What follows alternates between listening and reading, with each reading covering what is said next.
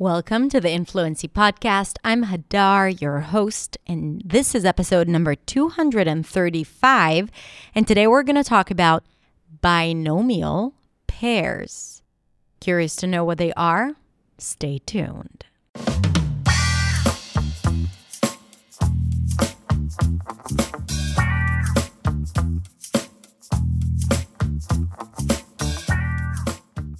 Hey everyone, thank you so much for joining me today.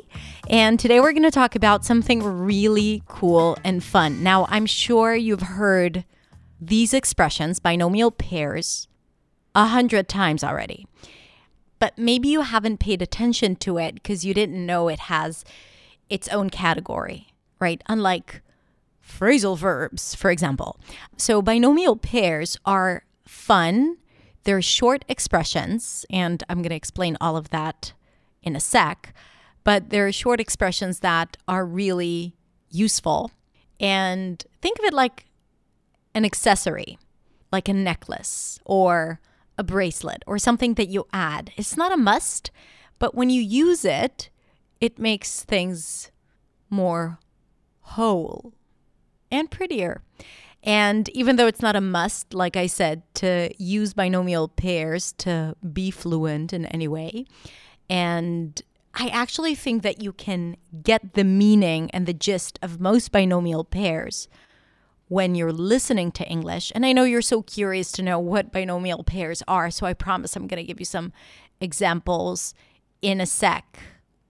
So I think that it's really important to understand that, like, it's not a must for you to understand English better. It helps because usually you can get it from the context.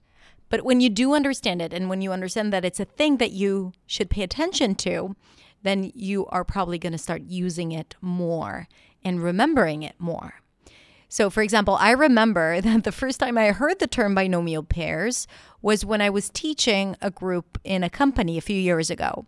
And someone was asking me to teach about binomial pairs. And I was like, I don't know what those are, actually.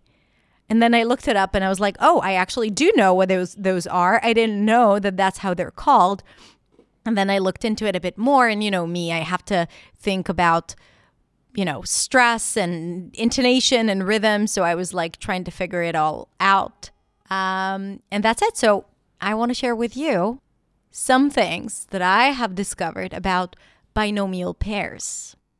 So let's listen to today's episode to find out what those are, how to use them, and a few additional fun facts. So let's listen.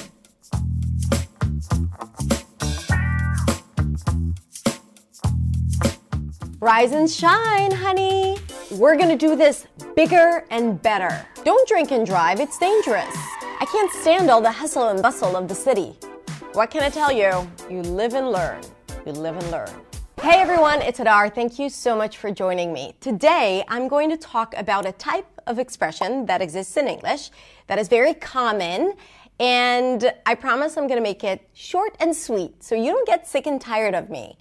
This expression is called a binomial pair. Binomial pairs are expressions that are comprised of two words or even two parts and are connected with one word, generally the word and or.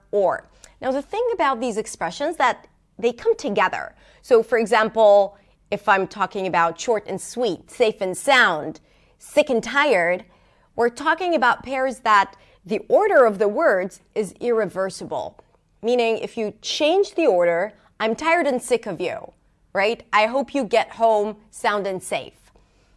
It's not going to work out. So these expressions are set expressions. And what we're going to do today is we're going to look at a few interesting things that happen when using these binomial pairs. For example, intonation, rhythm, stress, and also sounds, so that when you use them or when you hear them, you'll start recognizing them and use them more. So first, I'm going to give you a few examples of binomial pairs.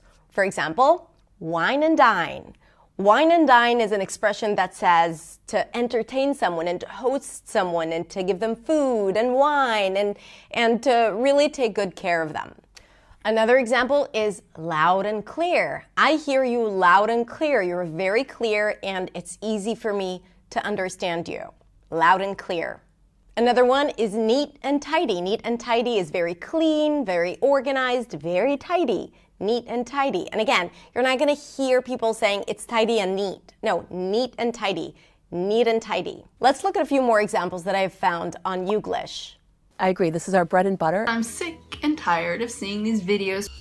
Heard you loud and clear. The political back and forth now. I was born and raised in Hollywood, California. Rain or shine, London works in all weather. By the way, if you want to find out the meaning and see some examples of the most common binomial pairs, check out my blog post. I collected a lot of different examples for you over there. I put the link in the description.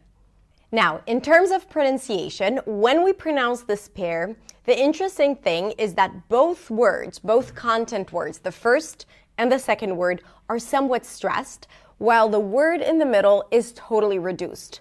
So the rhythm of this phrase is usually ta-da-ta, ta-da-ta, sick and tired, by and large, hustle and bustle, neat and tidy, back and forth, right? So you stress the first word, then you reduce the middle word, right? The conjunction or the preposition, and then you stress the second word, whereas the second word is usually stressed a bit more. By and large, neat and tidy, high and dry, up and down, highs and lows, da-da-da, da-da-da, right? So both the rhythm here is pretty consistent, but also the intonation, right? Because you raise the pitch for the first word, you reduce the pitch for the middle word, for the connecting word, and then you raise the pitch, and it's usually a little higher by and large, right? Back and forth, odds and ends, right? And usually the next word is going to be a little higher in pitch and a little longer because it's a little bit more stressed. Generally, in English, the latter word in such phrases is the word that gets most of the stress. Now, another interesting thing to look at is how it sounds. So a lot of times these words are connected not just in the meaning, but also in the sound of the words. What do I mean by that? You'll notice that in a lot of cases, the two words begin in the same sound. For example, black and blue, safe and sound, live and learn, mix and match, drink and drive, trick or treat, right? Friend or foe, now or never. Okay? And remember, we have the explanation of many of binomial pairs on the blog post, so check it out if you want to go a little deeper. Now, another thing to notice is that sometimes they simply rhyme, so they don't start in the same sound, but they simply rhyme. And that creates like this musical feel to the language when you add it. So it's a fun expression to start using. For example, high and dry, loud and proud, hustle and bustle, make or break, right? So when you use them, it adds that little edge to your speech. All right, that's it. Now tell me, which one of the ones that we discussed is your favorite binomial pair?